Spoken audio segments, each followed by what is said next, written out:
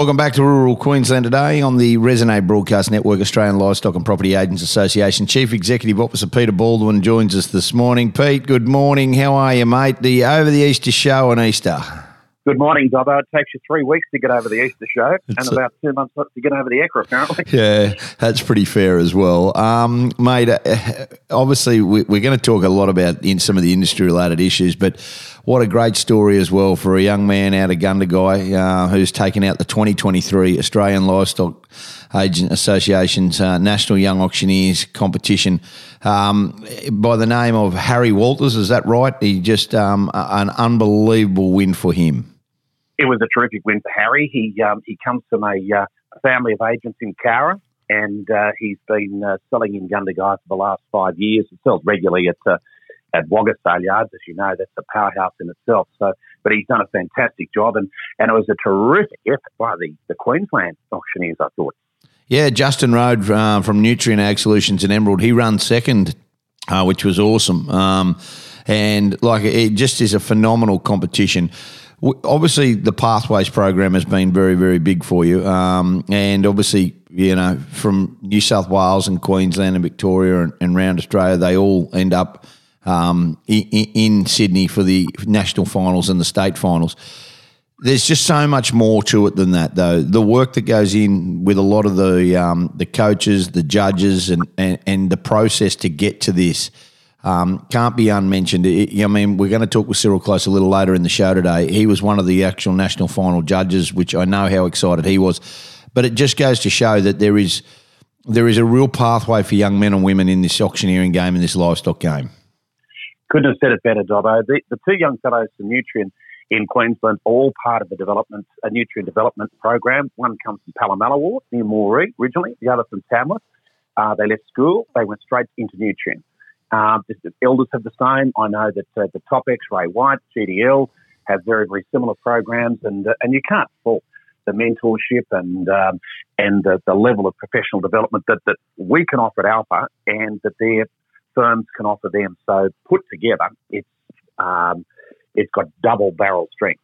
Yeah, and the thing about it is what it's doing is it's shoring up the future for this industry. It is just one of the special days. And look, from now for Harry, he will go to the Calgary Stampede where he'll compete. Is that right, in the World Auctioneering Championships? That's absolutely right. He'll go to Calgary and Justin Rode will represent Australia and New Zealand. He'll go to the South Island and he will be a cattle judge at the New Zealand Young Auctioneers competition, and he'll give a display of auctioneering over there. He'll sell the stud cattle in New Zealand around about September of this year. Yeah, quite phenomenal. And look, it will be an amazing event to see how they go.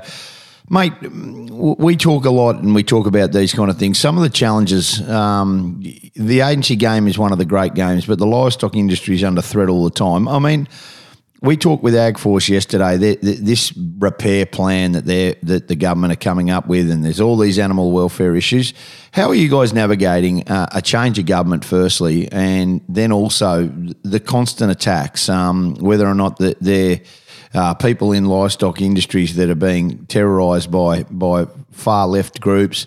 Obviously, there's a lot of challenges at the moment in this game. It's a phenomenal industry and it provides the food for the nation, and yet we're under threat constantly. I just never get to talk to you around that, and people listening to us today just understand how important the agent is, but we've got threats as well.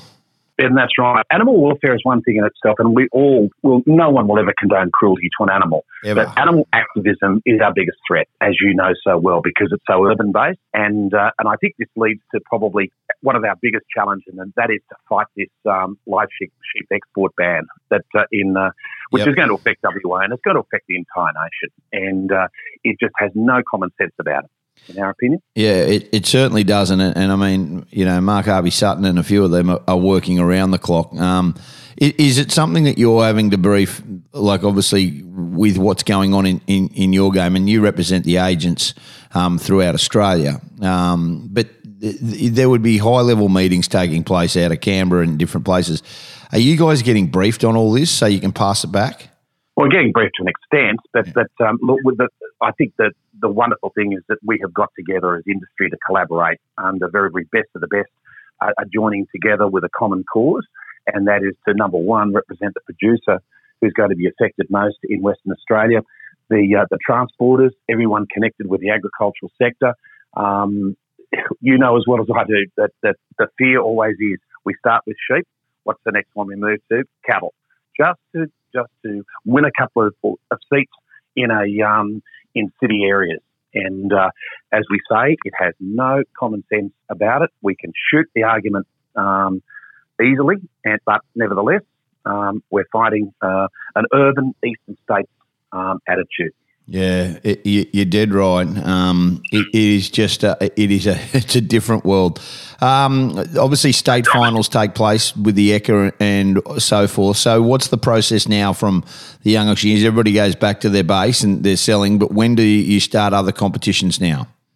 Oh, thanks for asking. Yes. Well, the next step is to go to Gracemere, seek your in Rockhampton for our Queensland Auctioneers School, and we'll select the 10 finalists to sell at the ECA, and we'll be selling on a Wednesday and selling the lead spheres at the ECA, and we just can't wait to get back to the ECA.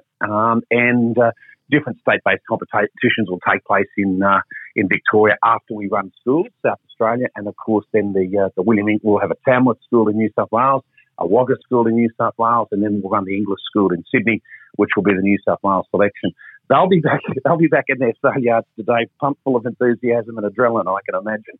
Yeah, ready to roll. Yeah, great to chat as usual, Pete. Thank you so much for being with us this morning. Have a great day, and congratulations to Harry and also to Justin, first and second place in the National Young Auctioneers competition last Thursday at the Royal Sydney Show. Really appreciate your time.